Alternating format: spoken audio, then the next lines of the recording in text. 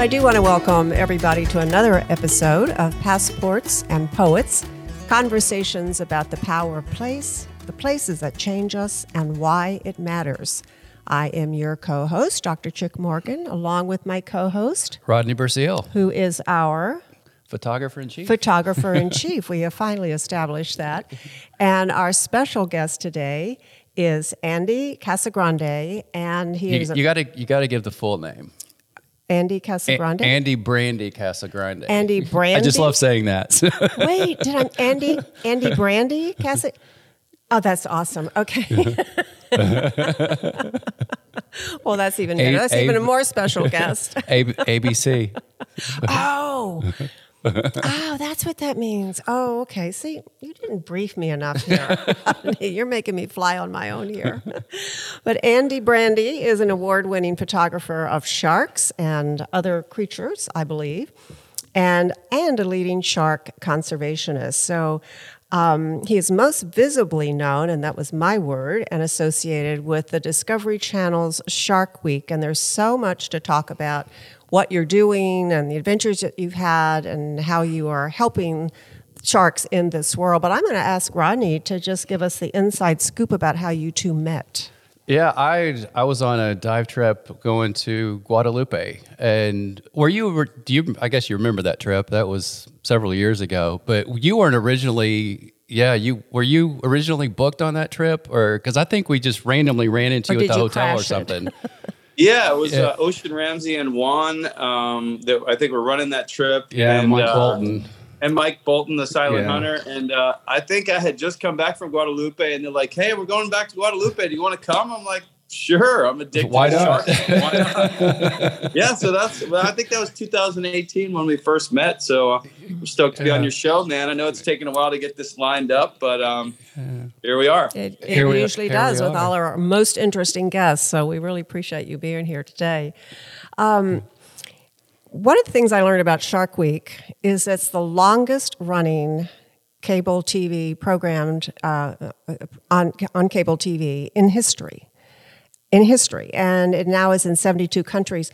But I was also interested in kind of the correlation between what was going on in the world of sharks back in the, mid-70s, I guess? And well, we all know what was going on in the 70s with sharks. Didn't want to give him free publicity, but there was a certain film that came out and generated a lot of interest and also a lot of kind of backlash, I guess.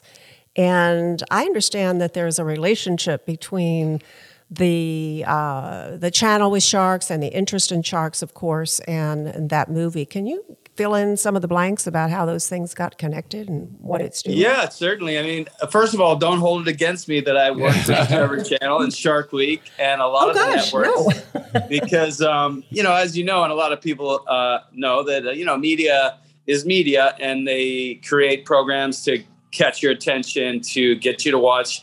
A lot of it is very factual, and some of it is super hyped up. But the bottom line is, like you brought up, Jaws. And this isn't even my idea or my concept, but a good friend of mine, Jeff Kerr, who's a famous Shark Week producer who pioneered the Air Jaws, the Jumping Sharks franchise or series, whatever you want to call it. But I remember seeing for the first time a great white shark launch out of the water and grab a seal, and it completely blew my mind. I was like, first of all, I thought they were the most amazing predators on the planet to begin with. And then when I learned they could fly, essentially, 20-foot shark jumping 20 foot in the air, it was pretty much game over for any other species on the planet with respect to my fascination. But back in the 70s, like you said, I think it was 75, Jaws came out. I was born in 77, so I didn't get to see it when it came out, but I watched it as a kid. And it certainly scared the hell out of the entire planet with regards to sharks. It essentially demonized them, anthropomorphized them, turned them into something that was out to get us and something that was a higher cognitive power that was revengeful, lustful, vindictive, malicious, which we've learned now is completely not the case. They can look scary on TV, but it's just humans, that's basically, what's the word? Projection. We're projecting these attributes onto these sharks. But anyway, bottom line is, after Jaws, it became completely commonplace for people to go out and kill sharks. In fact, you were like a hero if you went out and killed sharks, hung them up on a dock in Montauk or anywhere off of California, or anywhere in the world, South Australia, South Africa. You were a hero for ridding the oceans of these demons that were out to eat our children. And it really had a major impact on sharks, not just their image, but their populations. They were the public enemy number one, so to speak. And people would kill them for fun. And like I said, it became this thing where it was completely acceptable. It was actually supported. It was a movement where we have to kill sharks. Well, Shark Week came along in the 80s. And of course, they kind of started out with some shark attack programs, some jaws and claws, they call it, to really grab your attention. And that was the number one sort of thought on people's minds, getting eaten alive by a shark. So you'd watch the shows. And then as Shark Week grew over the years, our psyches grew as well. And we started to see past some of like just the scary parts of sharks. We learned like, wow, they swim between continents. They can dive at 4,000 feet. We see them jumping in the air. They're doing all these amazing things. So it developed this cult community, this following where, as you said, it's the longest running cable television event, potentially the longest running event ever, like a special event or whatever, that people just couldn't stop watching. And then it created these shark lovers, these shark fanatics, where when they saw someone abusing a shark, killing a shark, dragging it behind a boat, cutting its head off, burning its eyes out, these people who were doing these horrific things were getting death threats. They were getting reported to the Fish and Game, getting reported to the FBI. And basically, it started to become a federal issue where certain species were protected because they were so vulnerable that all these shark killers now became public enemy number one. And they became the target. And I thought it was amazing because there's no what's the word? There's no way to refute that sharks are the most famous wildlife creatures on the planet. They obviously have their own week of television every year for 30 plus years. Yes, there's Big Cat Week and Croc Week and all that, but they do not compare. Plus, they equate saying the word shark to the word fire, screaming fire. Like you scream the word shark at a beach, people are going to freak out. Like you scream the word shark at an airport, they're probably going to look around too. So anyway, there's good and bad to Shark Week, but I think the majority of people see they develop a fascination as opposed to a fear. And there's a mix of science, entertainment, hyped up stuff, and there's a little bit for everyone. They have a ton of celebrities now. I mean, like any other network. That's a whole nother enterprise and celebrity. I mean, Shark you got Shaq in the water. Come on. That story with him, his agent didn't want him to get out of the cage. Like he's a multi-million-dollar dude, right? Every commercial he does, every appearance he does. I mean, he's such an amazing, really funny guy.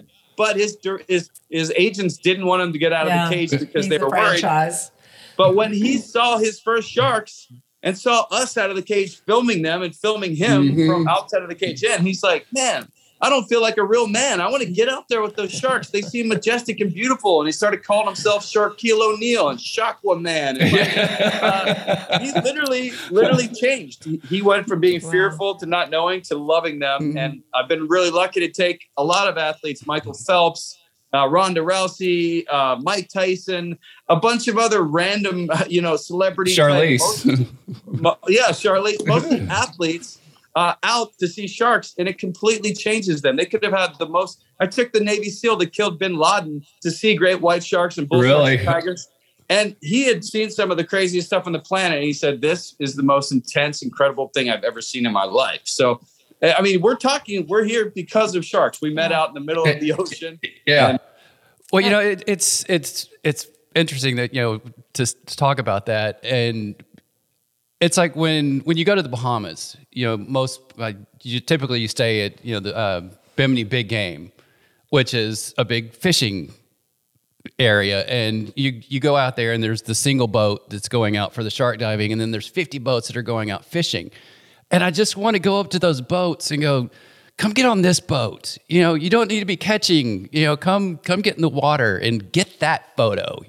Right. And and that's all it takes. Cause I grew up diving. My dad was an instructor and I was essentially born with a regulator in my mouth, but we were doing Caribbean diving. So I never really experienced the sharks. And with Jaws, I had that fear. And even as a kid, I'm in the Caribbean going, where's the shark? Where's the shark?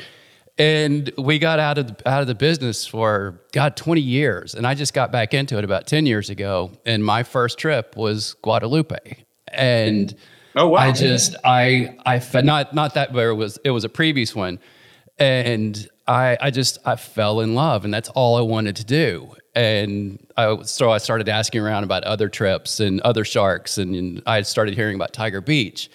And somebody that I was talking to was asked, about the process and what that was like, because it's all open water. You're not in a cage. And this friend of mine, she's like, yeah, well, you go and you get out there, and the lemon sharks, they show up right away and they circle the boat, and then you fall in just in the middle of all these lemon sharks, and you go to swim up under them and get down to the bottom, and then the tigers start showing up. I'm going, oh crap, I got to do this, but I was so nervous. Because it's, first time in open water. But when you get there and you literally fall into the middle of these lemons, and they're all around you, and they're not out to eat you. And the second you see that, I saw a video with you the other day, you were talking about that, when you're in the water with sharks, how peaceful it is. And it really is. It's so relaxing.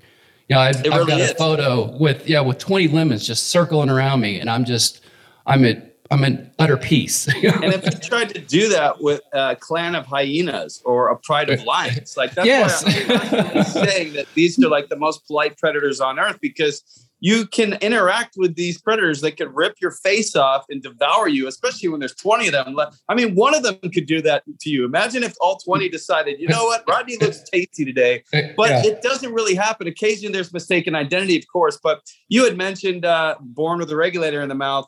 Funny thing is, in 48 hours, I'm taking my family to the Turks and Caicos to get Ace, my son, officially scuba certified. He's 8 years old. Off the radar, he's been scuba diving in our pool, going deeper than they're going to even let him in the class. He's been out to Guadalupe in a cage on a regulator down to 15 feet. He's, he's well versed in it, but your fascination developed as a child. And my kids are, almost desensitized to the shark stuff. They're like, okay, Dad, yeah, sharks. We know they're not out there. They love them. And when they tell their friends, they can't believe it. I wanted to ask you about that, because you have a couple of children, right? Yep. And two. And so, like you say, from probably in utero, they were being familiarized with sharks. So how have you and your wife balanced teaching about the thrill and the beauty and the sociability of sharks with, the reality that they're still sharks? I mean, how do you do that with your kids and with other kids? Because I imagine education is a huge part of what you do. The same way I do it with adults, really. It's like everyone tries to over dramatize what I do and my career as a wildlife filmmaker or whatever. And they're always like, what's the most dangerous situation you've ever been in? I'm like, Uber driver at midnight in San Francisco, running to the airport. Like any of the statistical events that can kill you so much more often than sharks. Yes, we've had a few close calls. My wife almost got decapitated by a tiger shark at Tiger Beach, like full on tigers. Me too. Tigers, complete mouth open around her head. It's all on video. We'll never share it with anyone because it's very... How did she get out of it? She saved her own life by me screaming, how do you, I couldn't understand that she didn't realize what was happening. She heard me scream underwater. She thought she was in the shot. It was for a GoPro launch video for their Hero 2 housing that made the GoPros in focus. And she thought she was in the way of my shot. But I was like, what the F? How do you not notice there's a shark trying to decapitate you? And she moved out of the way thinking she was in the frame messing up the shot, but she did at the last second push the shark away. She has blonde hair. The shark was being baited in with big mahi fillets, which are white, big, flaky fillets. Her ponytail looked just like it. Plus, it was a frustrating animal. Yeah, so... But for our kids, we just kind of, we don't really need to tell them a whole lot. They've seen so many films now with us. And they realize that humans are way more dangerous and that cars are more dangerous and that, So we've taken them out of the cage with the great hammerheads in Bimini. We've taken them out of the cage with a bunch of reef sharks.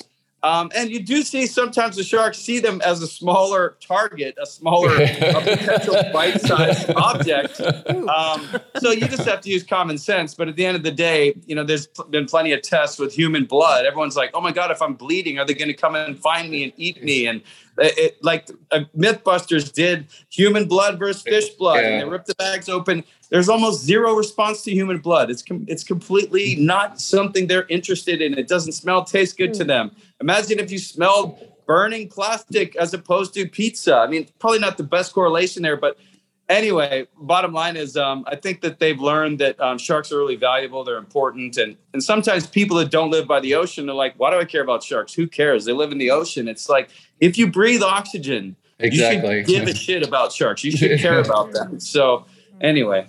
And you find that that's happening more and more. You mentioned that more people are, when they experience it, particularly, they become advocates for the shark. Yeah. I have not met anybody who has said after shark diving, they're like, these are monsters. I want to kill them. Yeah.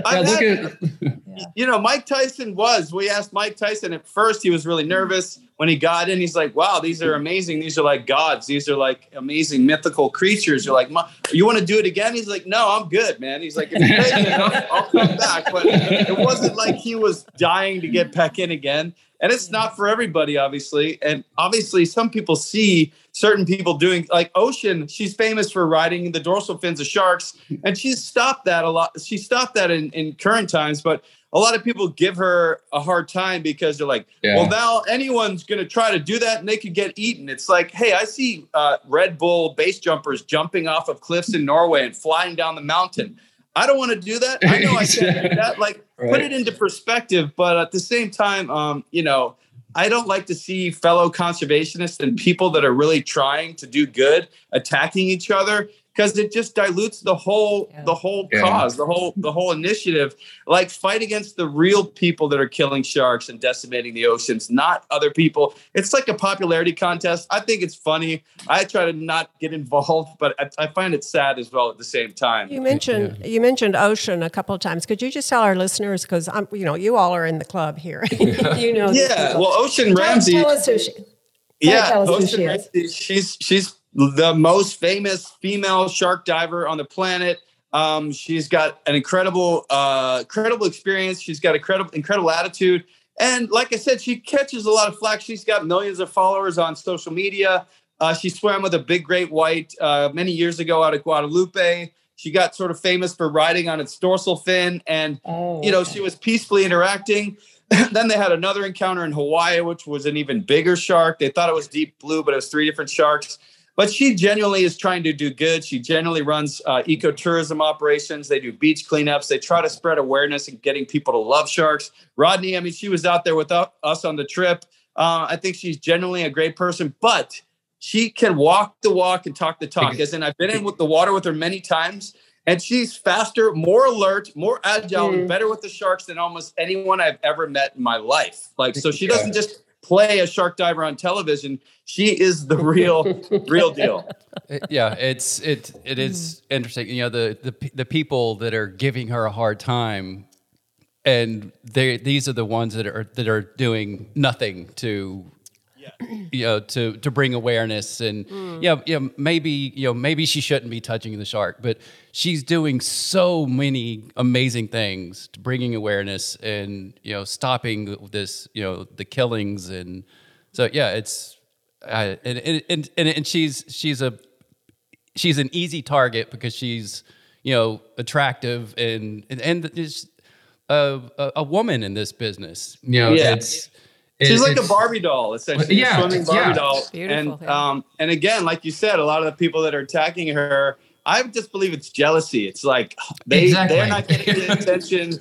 They're not doing half as much as she is, so that they attack her. But I mean, we see that with everything. So I think it's a shame, but you're never going to really convert haters. I think I love haters. I think they're great. I think it's good to see the other side. I think it's funny to watch them crucify themselves online with stupid comments and show their real colors. But life's too short to focus on the negative sides. And I know Ocean just kind of perseveres and pushes through it. Her husband, Juan, Her husband, Juan Oliphant, Juan Sharks, he goes by on Instagram, whatnot. He's an amazing dude. I knew them before they even met each other. I was friends with Juan before he met Ocean, and then I met Ocean through Juan. And they're like the power couple, like the Angelina and Brad of the shark world. Yeah, they're doing amazing things, and it's their teamwork together. It's just they're incredible to watch. So it's. You mentioned back in the 70s and after the Jaws episode, and then all these people were going out and hunting them and killing them and using them as trophies. How endangered today and how of extinction, either certain species or sharks in general, how would you evaluate that? Like we've been talking to people about the elephants and about the rhinoceroses, and so what's their status in terms of real danger? So, I mean, there's so many different species of sharks. It's debatable how many exact species now. You can easily say well over 500 specifically shark species, not even accounting like rays and other elasmobranchs. But bottom line is like most of the data is coming from fisheries. They're like, wow, we're catching so few mako sharks and so little hammerheads now. So a lot of the catch and historical fisheries data is showing sharp declines. There's really nowhere sharks can hide anymore, nowhere tuna can hide. Like, human fishing practices are so advanced now with helicopters and GPS and locators, and they're using every bit of technology to locate the schools of fish, track them down, catch them, harvest them. So it's hard to say. I'm definitely not a scientist. There's definitely numbers in there, but we've seen a sharp decline in many shark species.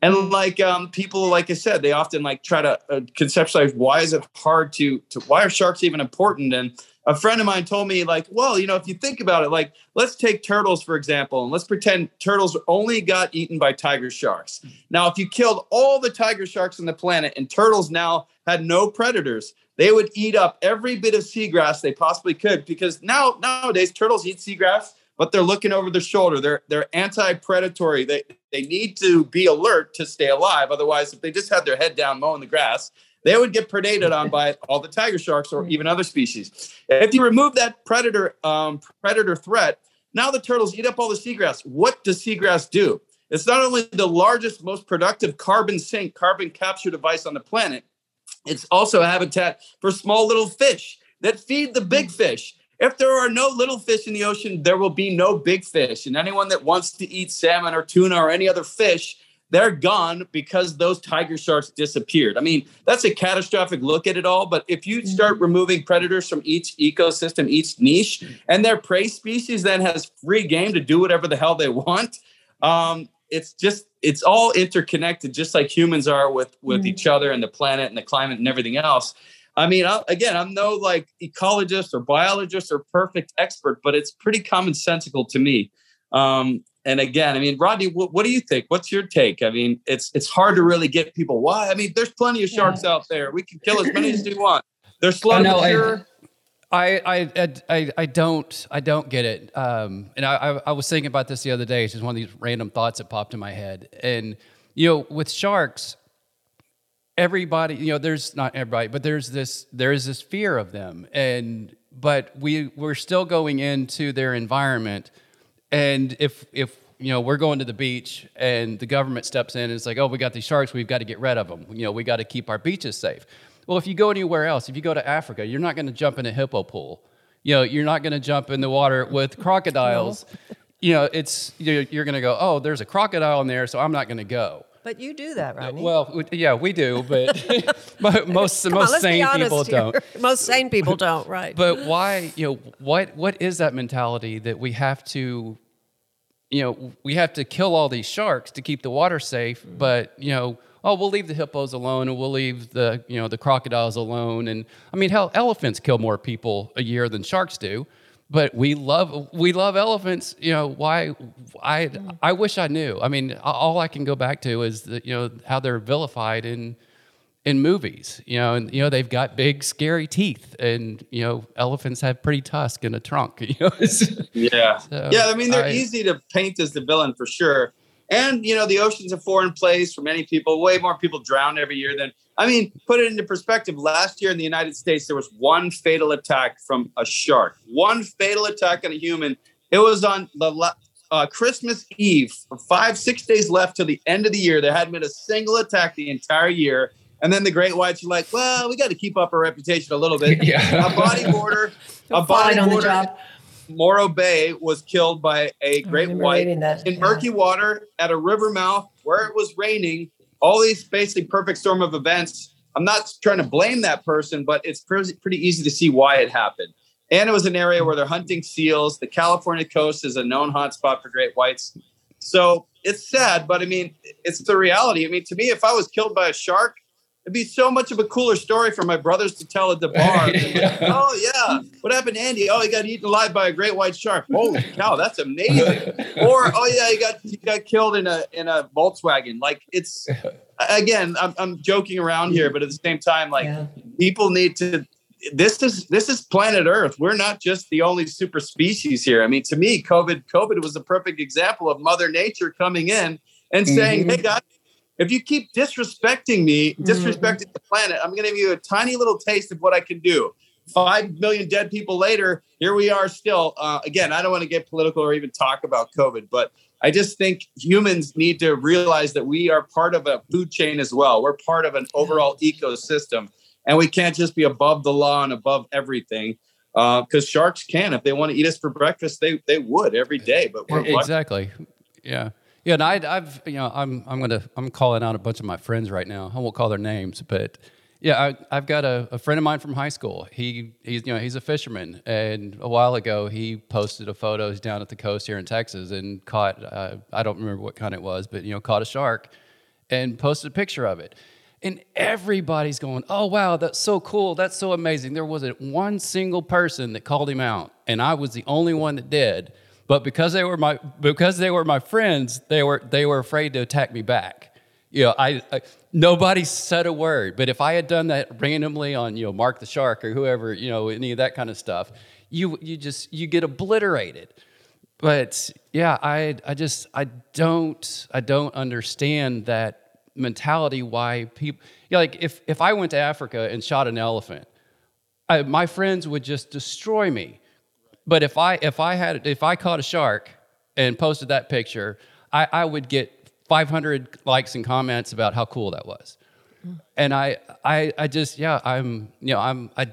don't understand. I'm trying to do my part, but it's I see the reason for killing animals for sustenance and for survival. And if you're going to eat that animal, I don't recommend eating top predators. They collect the heavy metals, the mercury. Right. Sterilize yourself and not get a vasectomy, then go for it. Eat as much shark as you possibly can. But to me, it's like if you're sustaining yourself, and there's certain cultures that do eat shark, and they go out and they kill the animal and they eat the whole thing, and it's something that keeps them going, keeps them alive because it's their only option.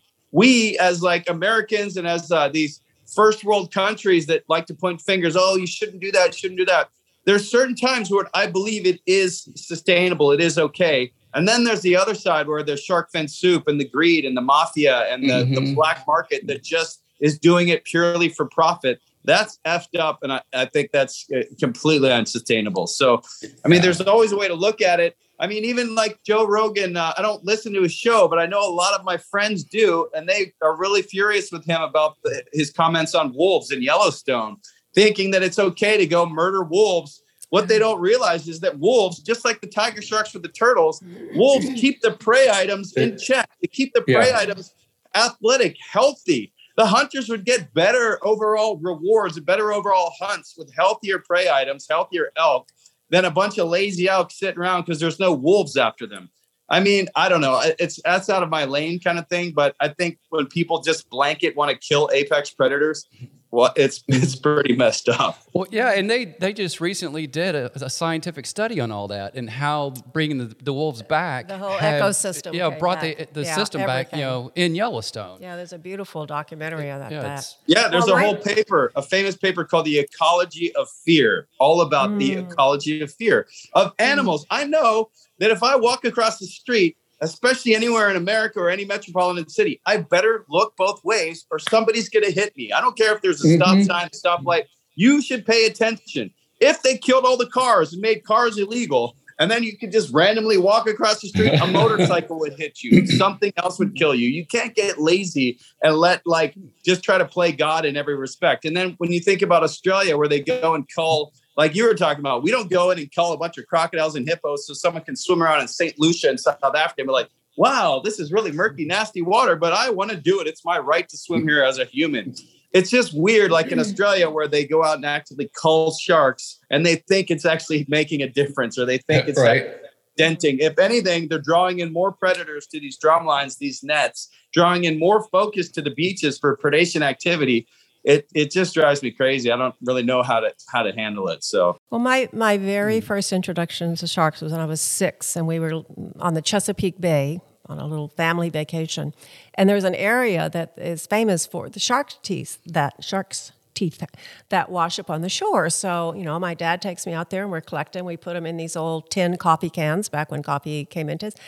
And I asked my dad, I said, how do they lose their teeth? He goes, well, honey, they lose their teeth just like you do. He said, you got to learn about sharks, and these are their teeth. And I would have these big tins, and they were like my precious things. You still have them? I might have a few. Is that a shark's tooth around your neck or arrow? Well, I'm going to say yes, but it's a lie. This is it's a stone. Whale tail. Oh, whale tail, and then I was going to say. Oh, you got the whale tail, yeah. And this is actually my Jane Goodall. It's the chimpanzee that she released, and when she let it out of the cage, it came up and hugged her. This is his footprint. No way. Yeah. That's awesome. Yeah. Have you been in the area where she was studying them, or in any? I haven't really done big crime. No, I haven't done anything. I haven't. But it's on my list, but I haven't. Yeah, I haven't done that yet. Cool, man.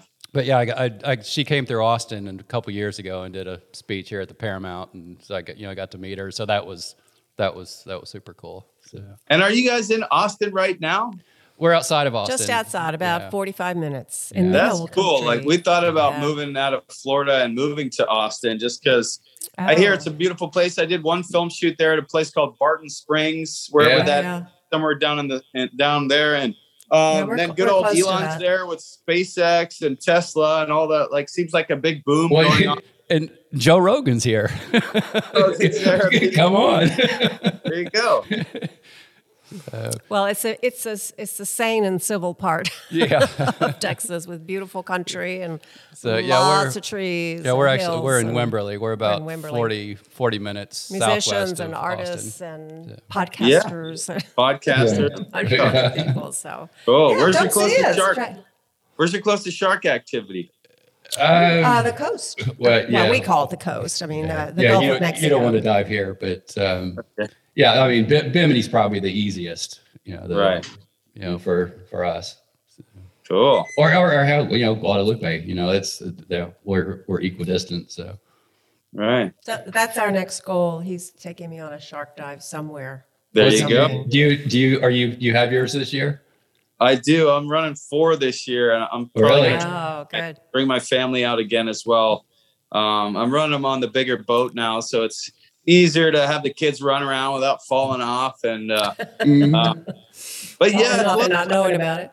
Yeah, exactly. It's cool. Just like out of all the people I've taken shark diving, I've had police and paramedics, psychoanalysts, suicide survivors that said that sharks saved their life, and watching me on Shark Week helped them get through it. And people there were ghost hunters, total people that if you looked at politically, like super hardcore Republicans, super hardcore liberals, but when they get on the boat, on Facebook, they would hate each other. But when they got on the boat, out of the 150 people that I've taken shark diving now, or more, maybe 200, none of them have ever argued. They're all united by sharks, which is so cool because they, like I said, on the internet, if they never met each other and they saw each other's comments, they probably would hate each other. There was actually a guy from Austin there, and he was wearing a bracelet that said, "I'm vaccinated and proud of it." He was a Texan dude. And most people would think, oh, these guys from Texas, they wouldn't be vaccinated. And anyway, the people from another place weren't vaccinated, but they didn't yell about it. They didn't fight about it. Nobody cared. Like, it's like all the politics goes out the window and everyone's focused on their passion. And I think it's an amazing way to unite people. So, yeah.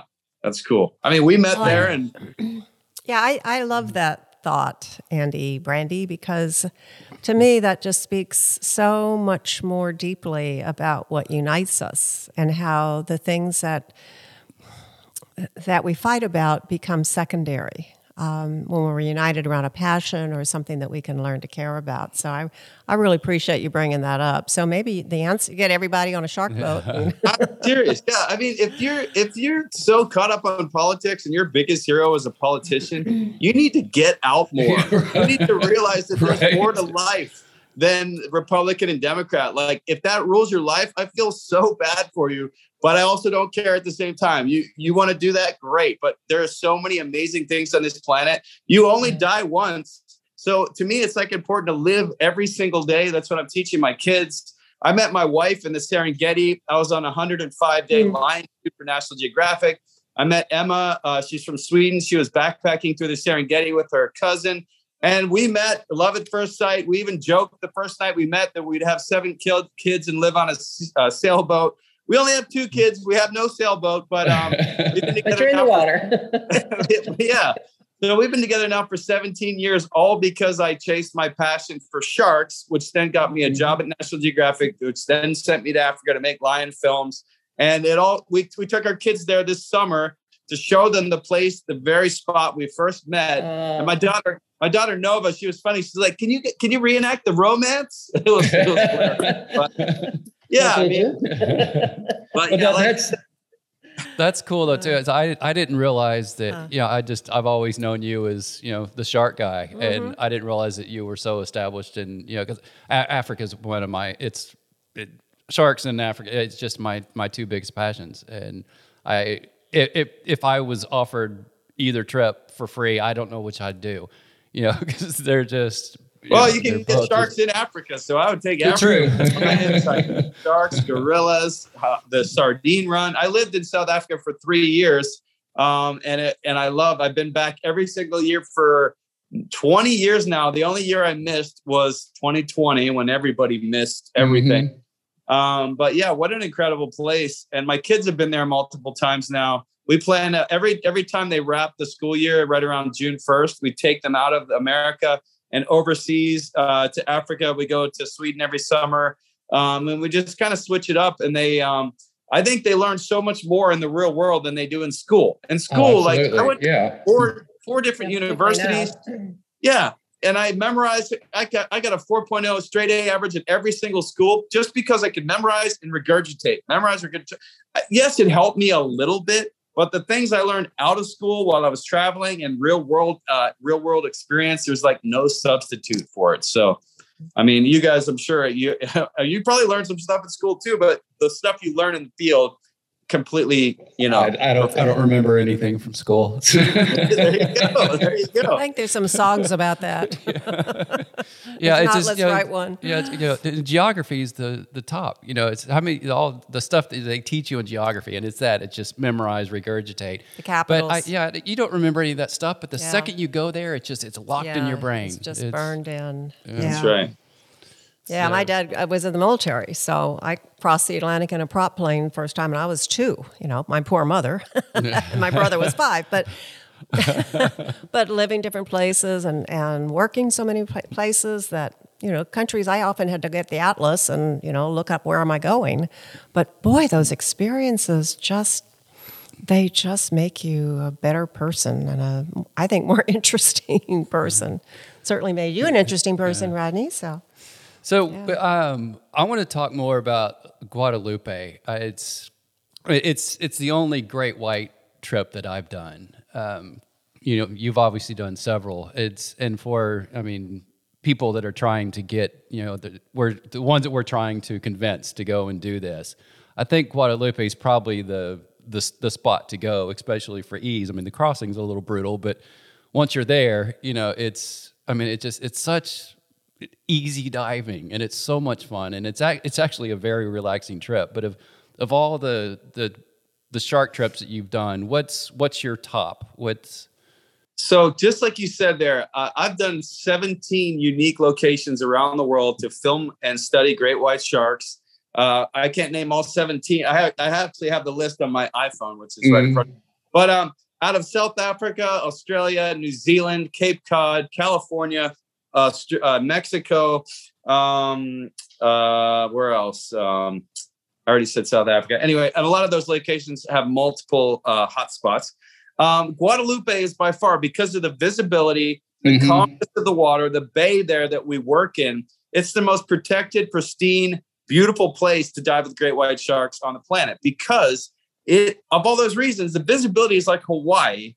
South Africa has the most horrific viz ever. It's cool because you get really mystique and really like scary shots of them coming out of the murk.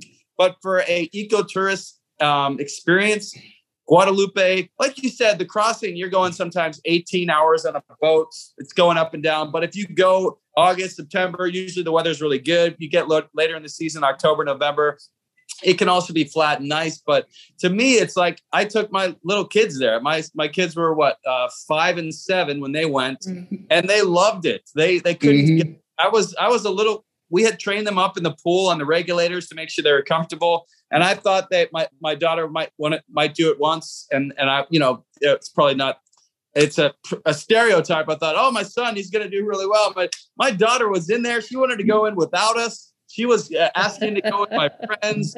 And my son Ace did too. He got a bit cold. We didn't really have the perfect wetsuits for them. But all in all, like, it's life-changing. I mean, I've been there every year. First time I went to Guadalupe was 2006. And I've been there every single year except for 2020, multiple times, and it never gets old, because you come to like learn the sharks' names. You come to learn their personalities. They become your friends. It's like, and then there's margaritas, unlimited food.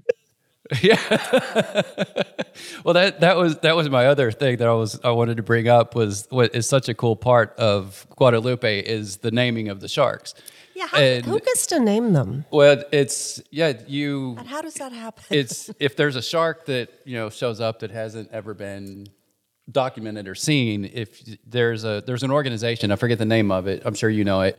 The MCSI, yeah. Okay, yeah. If you send in, you've got to send in the 2 profile shots, and then if you're the first person to send these in, you get to name it.